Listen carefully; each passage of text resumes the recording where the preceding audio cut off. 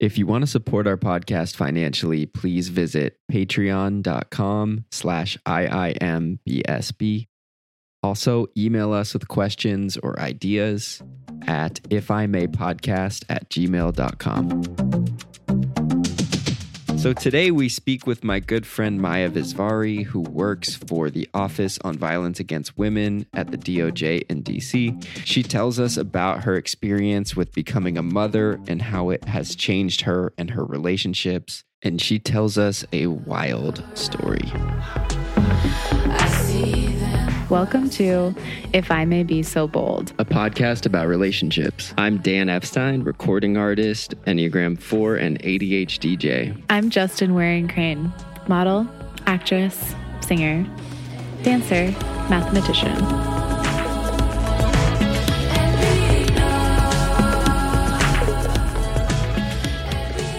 We've never really done this, gone in just like raw dogging. No prep call. Oh, yeah. It's scary. I know. I'm a little nervous. Yeah. What's your biggest fear?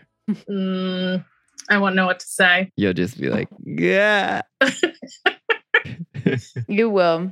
What are your emotions like today otherwise? I have a little, we have a farewell party for the share. So there's like some sadness and some, embracing the next phase. Yeah. But also like kind of ready for the share to be over. Like it feels good. Your nanny share. The nanny share, yeah. Do you think Kira's going to miss it? For sure. She's like excited about school, but then other times is not because she knows she's not going to be with Helen or Shay anymore. And when we visited, it was just about to start. When we visited you. I know.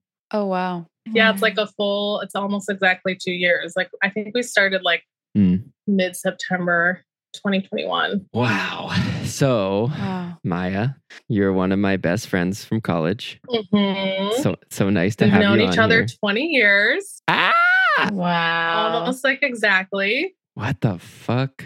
I want each of you to share a fun or crazy memory of the other person from college.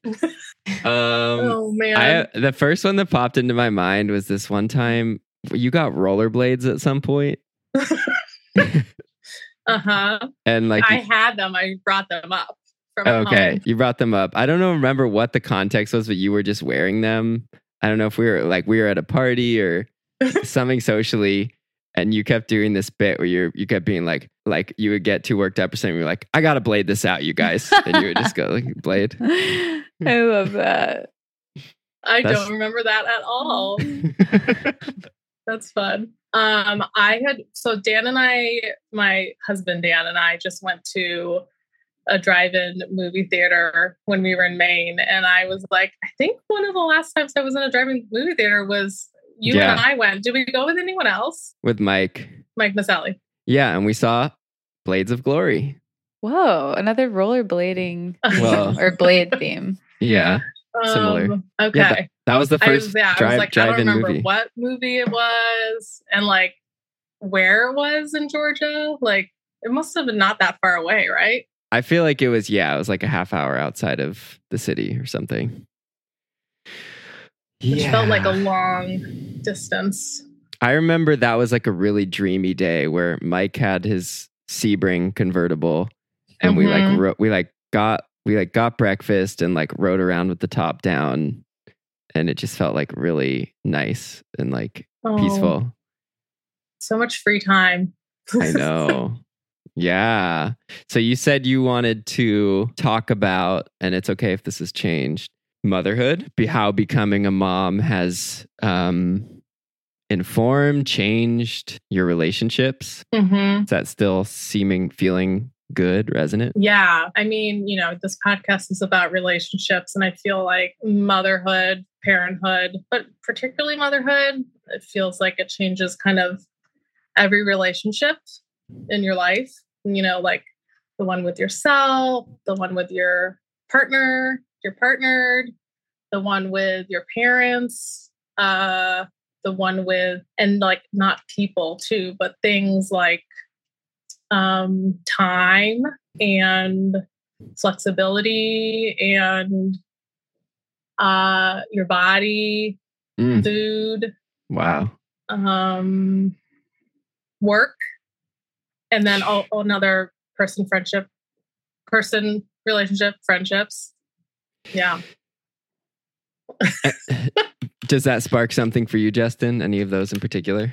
Well, of all those relationships, what do you feel like? I don't know. Like, has the way motherhood changed any of those relationships? Like, of all the things you just named, like, it changes your relationship to your body, to your partner, to your friends. Like, I mean, I feel like they're all pretty transformative, and a lot of it is just your priorities shift kind of in every one of those categories, and your identity shifts, right? So have you guys heard the term, I think I'm saying this correctly, matrescence? One more time? Matrescence. I have, but I don't know what it No, means. I don't know. It's like adolescence, but it's when somebody becomes a mother. And they're doing a lot more like research and looking at this because, of course, there hasn't been a ton of research or look at women in general, but, mothers and pregnancy and postpartum. Yeah. And, they have found that like even the changes in your hormones are like more significant than that, which happens at puberty. It's like the most significant change in hormones of any part of your life. And something that has just kind of been compelling is just knowing how the world functions and just seeing it through the eyes as a mother. There was this TikTok, I don't remember who it said, but she was kind of like, nothing will radicalize you more than having a child in the US. And it's just true. You just like come across the systems and see how they're really like working against women and children. That didn't really answer your question about like which relationship, but yeah, there's, just a new identity and your priorities change. And so like with the work, for example, like I like care a lot less about shit at work. Like I don't get as bothered by things. Drama that happens at work feels petty to me in a way. I have like a second job and it's like a more important job that will take precedence. So like if I need to leave, if I'm like physically at an office, that like, it's just, it's going to be my child that takes precedent. I like that you're not caring as much about just stuff at work feels less important.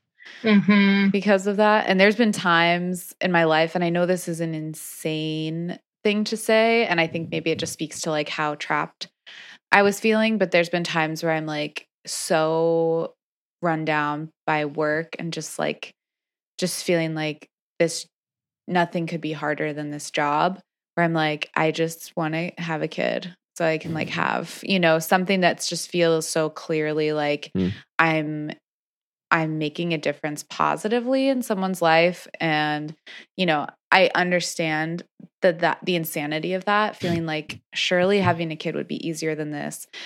But that's just like how insane my job was. I mean, it is, but it's like, it's feeling like, oh, okay, I'm doing this stuff for all these families, but it's like if I had just one kid, I would be doing it for just one kid, and it would be my kid, So, yeah, I don't really feel that way right now, but I feel like something that's not really talked about is like the calculus of reproductive health and in your 30s that comes in with your career. I mean, we know about the penalty for women and how they're just always kind of behind. And one of the major reasons is because of motherhood, right? And if that's either from like they took some years off to work in the home, or they like didn't get a promotion because like it was thought of that they might get pregnant or they're going to have a kid soon. But honestly, I'm also at the point now where like I'm starting a new job and the new job has less responsibility and it's more, if you were looking at like the corporate ladder, even though I don't work in the corporate world, but like it's more of a step down than a step up. And it's just because I don't have, well, the sun on my face right now. I don't have the like energy to manage work when I'm also like managing, you know, life at home too. Yeah, but I think that I've totally had those calculuses too. Like last year, well, there's this one event that my old job, for some reason, my position, I had to be very involved with putting on this big event. And it was like a really horrible experience. And I had the thought of like, okay, well, maybe next year I'll be pregnant or like just have a baby so I won't have to do this. Totally. And that's actually already after you'd had a kid, right? Mm-hmm. So it's like, and I mean, like even now, like my job, there's a calculus with my work and my, you know, reproduction. Like we want to have another kid, but I didn't want to have it while I was on my old job because I just was not of good mind and body health there. And I was like, well, I don't want to start a new job and be pregnant because it's kind of horrible to be the first trimester at work. And it's also really hard postpartum at work because I would say it took at least 6 months for my brain to like come back into the professional world. Like your brain changes so much after you have a kid. And it's, you know, it's done for protective reasons, right? There's certain things that like our logical executive functioning is kind of dampened and our like emotions, senses are heightened because back in the day we were, you know, on guard, making sure that nobody was going to eat our child or our child wasn't in danger, that sort of thing.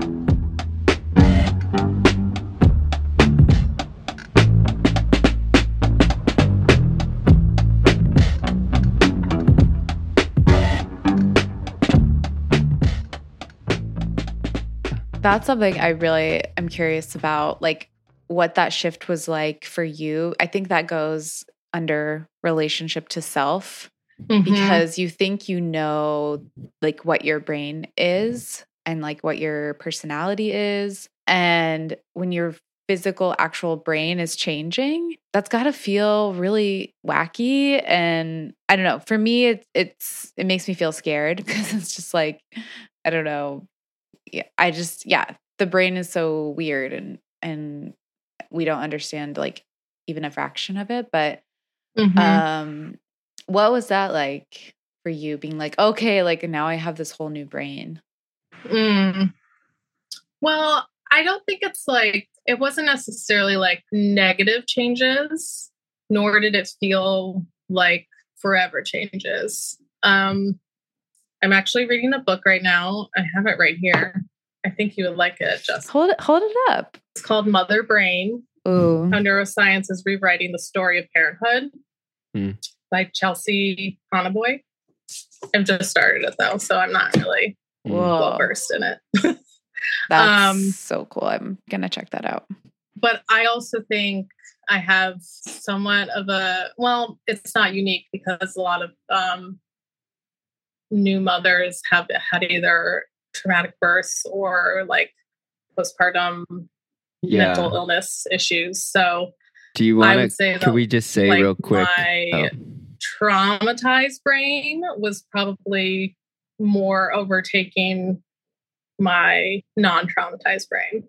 Yeah. Do you want to should we make reference to the fact that your birth was like an insane episode? Yeah. I've done a lot of therapy, and including EMDR. So I'm like able to talk about it. But I had my daughter, Kira, in the beginning of June, 2020. And, at that time, only, okay. So at that time, there was only PCR tests. And in March 2020, like towards the end of March, I was like, oh, I definitely have COVID. And I wrote my doctor and I asked for a test. And they were like, out in March 2020, only healthcare workers could get tests. And so they were like, well, unless you need to be hospitalized, like stay home. So then came my birth, and I would say that I had a multi-trauma birth because I had a what's called a precipitous labor, meaning it happened very quickly. When I got to the hospital, I was 5 centimeters, and I fully went through active labor and transitioned and started pushing when I was in the triage room, which is like the tiny little room they take you in while they see if you're in labor. And then if you're indeed in labor, then and if there's a labor and delivery room available, they'll cart you over to one. So normally folks, especially their first birth, labor for days. So it was a surprise to us all that it happened within like an hour for me. The funny thing about this was just shows you June 2020 and how little we knew about COVID or what we were doing. Because I think that like we forget this as a culture, but like, so there was probably like 4 or 5 people in the room at the time. There's like nurses and my midwife, and then this guy trying to put my port in. Or my hep lock. And then they were like, okay, we're going to do your COVID test.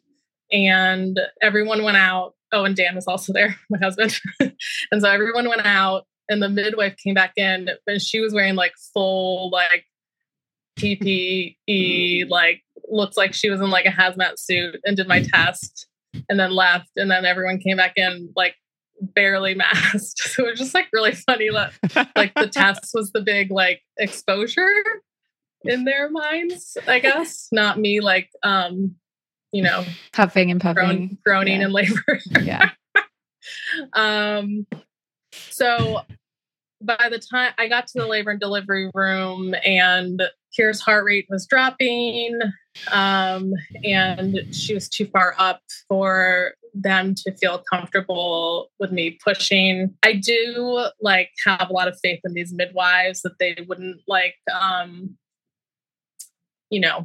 like have an unnecessary intervention. But I also think at that time, like C-sections were a lot more, they were just doing more C-sections, I think, to have more control over the environment. And also remember like hospitals were like nervous about, and doctors were nervous about like losing money and stuff like that. So, wait, do you think specifically during COVID they were doing more C-sections? I think so. Yeah. Wow. I'm sure the research will show in like 5 or 10 years. And just hospitals were so, as they still are, they're so nervous about their liability, right? Yeah. So they do everything out of risk reduction. So anyways, I had to get an emergency C-section. So I was in the labor and delivery room for like 8 minutes total. And then they like ran me to the OR, and Dan couldn't be in there because like I had to go under general anesthesia because I didn't have a hep block in, or I didn't realize this was going to be my whole birth story, but because at one point my like hep block like flew out because when the guy was trying to put it in, I was like sweating a lot. And that's because I was in transition, but none of us knew that or thought that that was happening. And transition is the like time between active labor and like pushing. And it's usually like the time where like shit really hits the fan. And like usually women are like, or pregnant people are like I can't do this, like just take me home, like I'm not gonna, you know what I mean, like I can't do it, and usually they're sweating, sometimes vomiting, all that stuff. So anyways, my hep block flew out, and so they had to like get me to the OR and put me under general anesthesia. So I was asleep during Kira's birth. And Dan was in the labor and delivery room. And then they brought Kira to Dan. And then like 2 minutes in, they were like, oh, we need to take her away. Because while I was in the OR, my test results came back positive. For COVID. For COVID.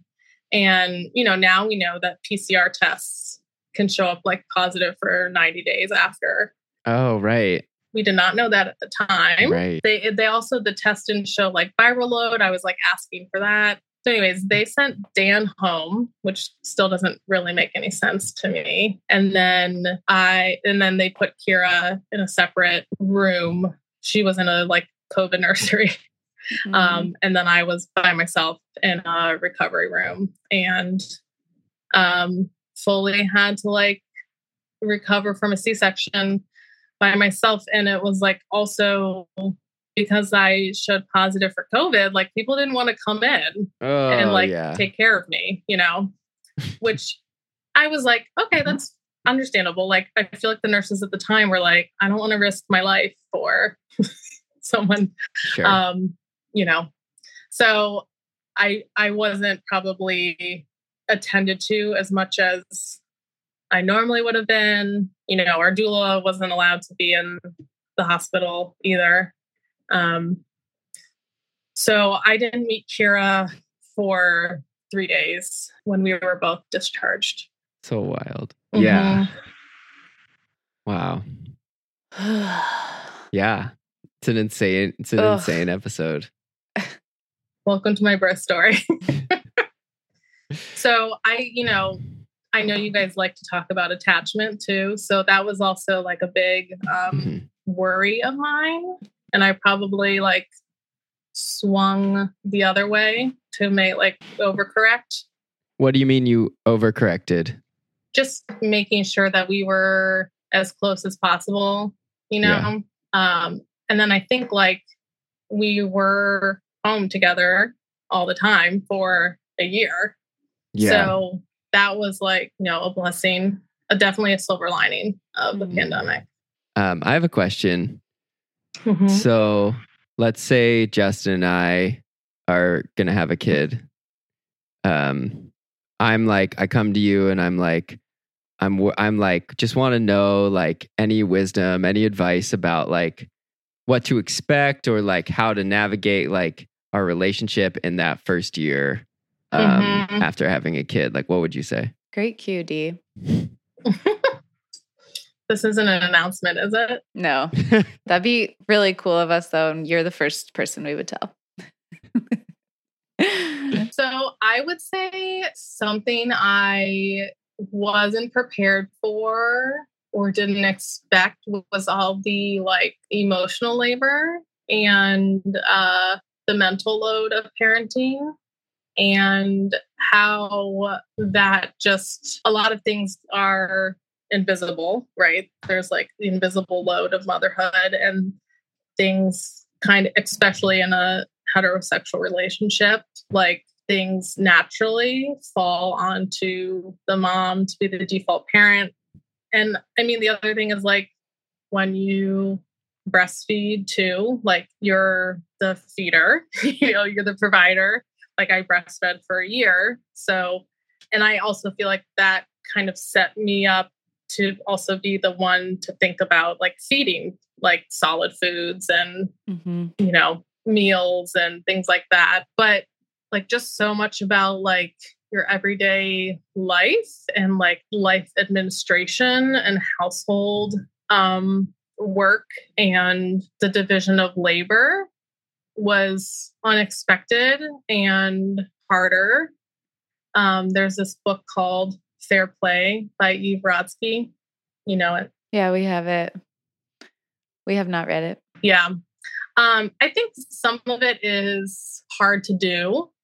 Like, I don't know if the cards would actually be realistic. I think it's hard to really, at least in our world, in our relationship, like thinking about like one person taking complete ownership over all these tasks. Like, I feel like there's too much like things that change from week to week or day to day. I actually saw this clip from Brene Brown, which was really cool. I feel like helpful to hear. She was like, you'll never, relationship is never going to be 50-50. Like, that's impossible. She's like, something Steve and I do is, we'll come in and kind of say where we're at. Like, maybe I'm a 20. So if I'm a 20, then he knows, he might need to step up more and be more of an 80. Or we're both at 30, and just because of, outside circumstances, we're both at the 30. So we're just going to order takeout and not put pressure on ourselves to do anything, spectacular. I would say something that like also, especially once the baby starts eating solid foods, like something that changed drastically was just like dinner time. So I feel like before we had Kira, like I barely knew like, if Dan and I were going to have dinner that night, we would make dinner sometimes together during the week, but it wasn't like, okay, like we have to be home for dinner time. And like, this is, we have our like meals planned out for the week and that sort of thing. I feel like before it was kind of like, oh yeah, maybe I'll see Dan tonight, or he might go out, like meet up with his friends for happy hour and then like come back late. Maybe we'll eat at like 9.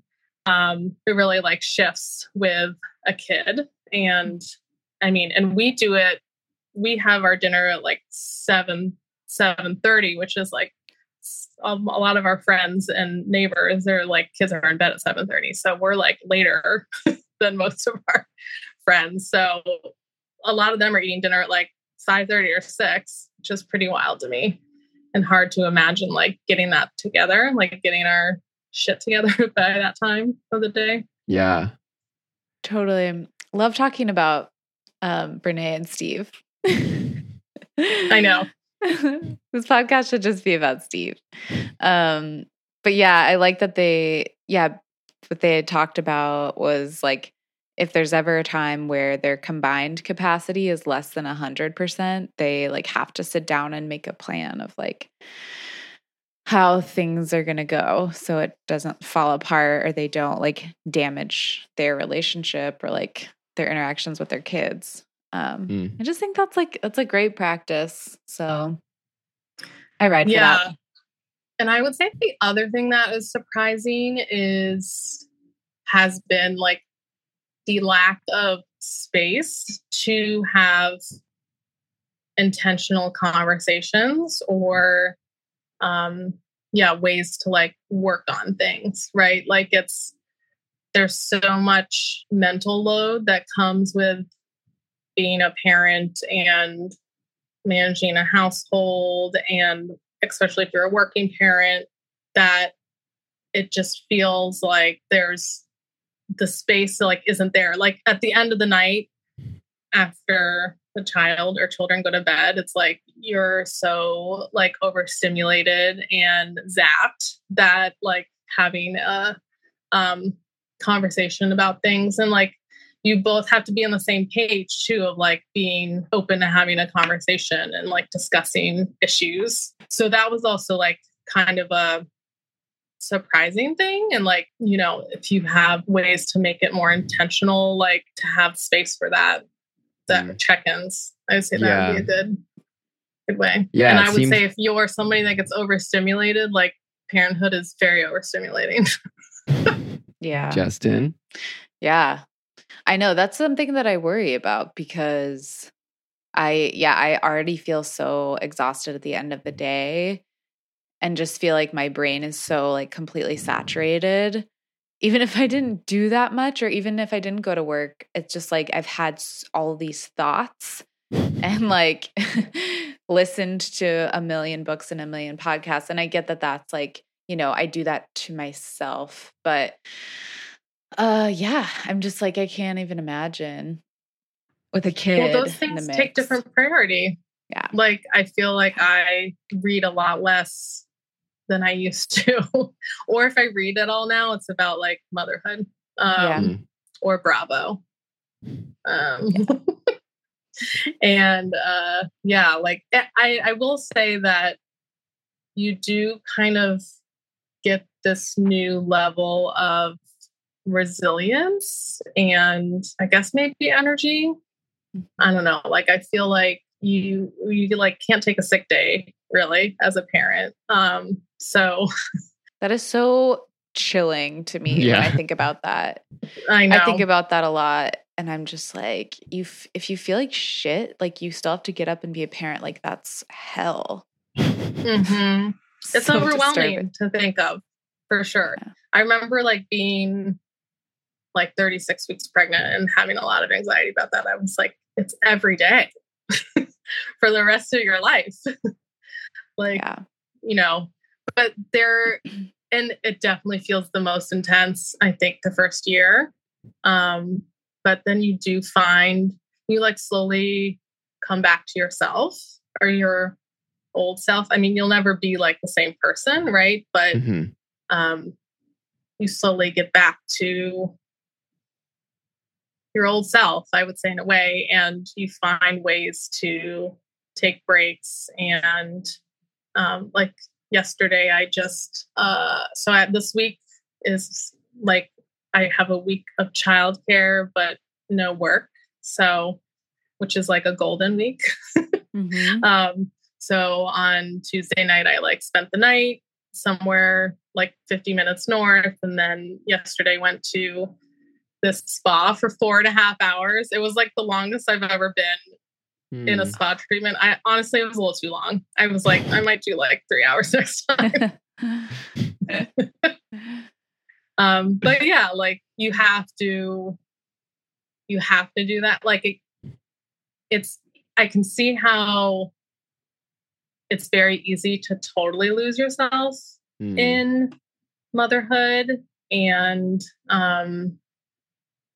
not do anything for yourself by yourself. But yeah, I'm like pretty intentional about getting that time on the calendar and, you know, doing that stuff. And I also think it's important for my child to see, you know.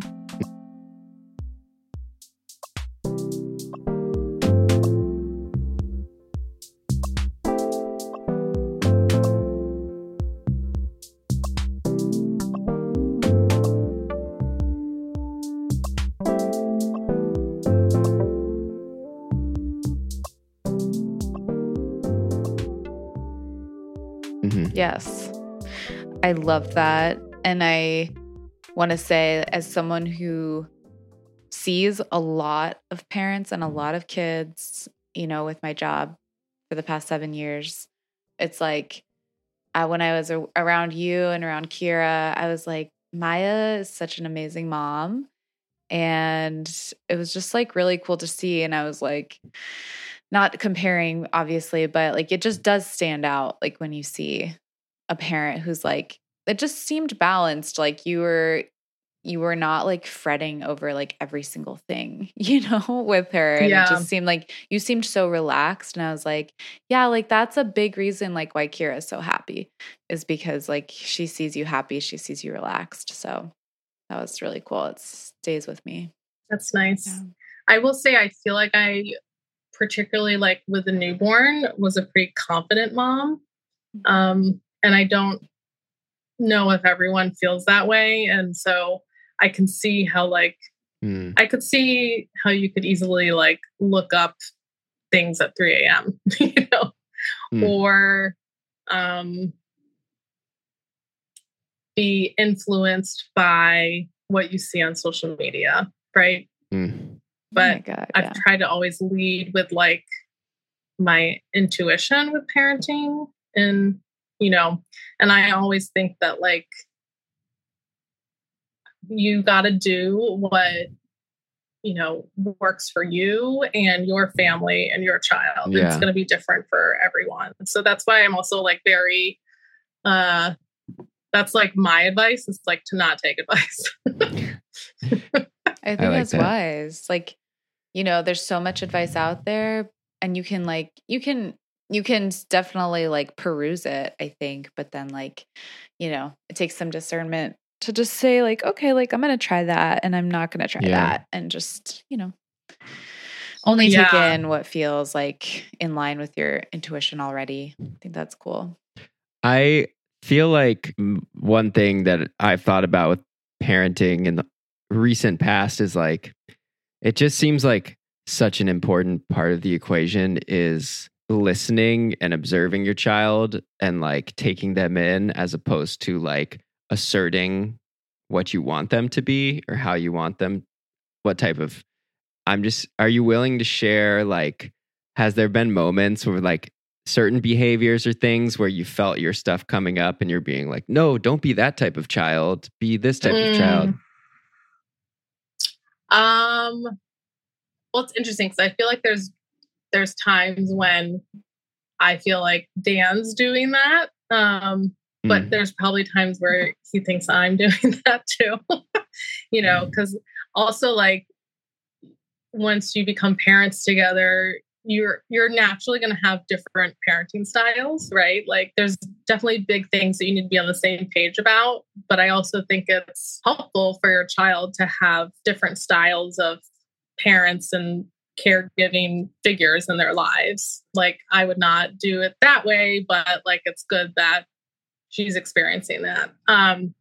So I feel like for me with Kira, it's like anytime she like some perfectionism kind of shows up in her, or like if she makes a mistake, she feels like really bad. Yeah. So I just like try to let her like feel, also like just feeling the feelings, like making sure I'm holding space for her to feel the feelings and like work through it and not expect any sort of like timeline with her feelings or path of her feelings either. Yeah, totally. That's great. Yeah, I've definitely come across parents where I get frustrated from afar. Granted, it's easy when it's not me who's in that position every day, but where like I've seen, especially with like dads, where they're like, their child's really emotional and they're like, it doesn't make any sense that they're so emotional. Like this isn't, like, it's just like, yeah. Yeah. I know that drives me crazy. Yes, I'm sure. Yeah. It's like, it's hard to see. I mean, I will say, Dan's great about emotions and that sort of thing too. But, and I like have to remind myself, and I'm sure he has to be reminding himself that like, a toddler brain is a toddler brain, right? Like they're not, they're testing out so many limits and they're not super logical at the time. But yeah. I will say like, I feel lucky to have a child that doesn't really have too many she's a pretty like content child, so far we haven't had to have any major challenges with her actually physical or mental health or emotional health. And, I think that's somewhat of a credit to us, but also just who she is. Yeah. I'm excited to see her. Me too. Someday. I hope how would you feel about, I want to share with the world that video of her singing the Hello song from Dan's music classes where she says hello to penis. Maybe we can, yeah, that's fine. It's funny. So that's actually an interesting thing about like parenting and caregiving. It's like, so we have a nanny. She's in a nanny share, and you also find out like where your boundaries and hard lines and what's important to you and your values and things like that. And like I have some friends where it's like there's any hint of like, fat shaming or fat phobia, right? Or like discipline, like that nanny would like, not be okay. And like, obviously I don't support those things too, but my line might be a little bit different. And so I was talking to our nanny about something involved, and we use the term vulva with Kira. It's actually really cute when she says it too. But I had said something to the nanny about like her vulva, and she was like, "What's that?" And I was like, "Oh, like her vagina area, like the whole thing." Yeah. But it's not like. And we have this book about. There's this great series on like consent and race and gender. I think the one I'm forgetting the one on gender, what it's called, but the one on race is called Our Skin. And the one on gender, like I just heard the nanny like read, and she's like, in her 50s. She's not from this country, but just like her notions and thoughts. And she's, pretty liberal for her identity, especially compared to like her family and things like that. But just to hear her talking about like non-binary kids and trans kids, she's kind of like, oh, what? She's like, I don't understand this. Oh, it could be a good book for her then. Yeah, not to infantilize, but yeah, I'm just like, cool. Learning for everyone. Yeah. Were there any, like you said, the process of becoming a parent really requires you to clarify your values. Was there a value or certain values that really like crystallized for you in that process? That's a good question. I think like working on an interesting thing that I feel like I'm learning about, and then like teaching Dan to also incorporate is, stuff with hunger signals, and like showing Kira that we trust her, to trust her body, right? Like if she says she's still hungry, like, and she just already ate a full bowl of something, then she's still hungry, right? And if she's like, she says she's not hungry, then she's not hungry, right? And so trying to really instill that, like, kind of the basics of intuitive eating, I guess. Yes. And just thinking about like how we all have had that, but we've turned it off as we've gotten older, right? And like, those of us that were raised in the 90s and like, subjected to 90s diet culture,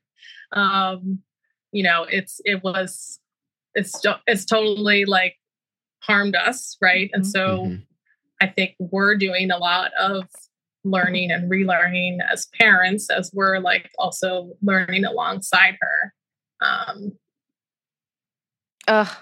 Love.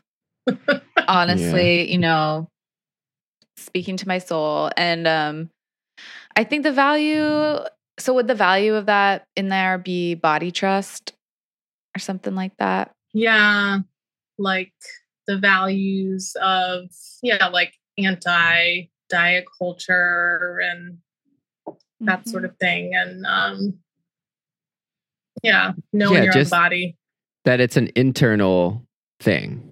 I think that's the big thing that fucked us all up, is like that our bodies are like these mysteries that like there's all these external factors we have to like keep in mind in our heads when making these decisions, and it becomes totally not intuitive. Totally. And like all this calculus. And like as people in female bodies or like with female hormones, I feel like the role of hormones is so much stronger than we ever think and thought and were taught. And you know what I mean? Like different, even like if different parts of your cycle, your like body is going to feel different and hunger is going to feel different. Like you're not going to be the same amount of hungry today as you were yesterday. I think hormones are like the most powerful force in nature. Totally. I keep saying that.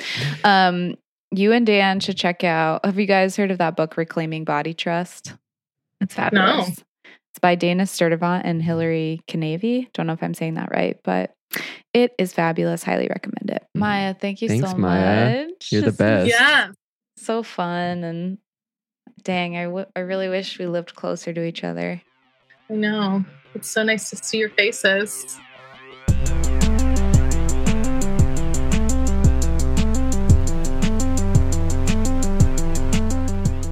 And that's our show. Thanks for joining us. Our music is by Nightlight. We self-produce this podcast, so please subscribe, rate, and review. It really helps.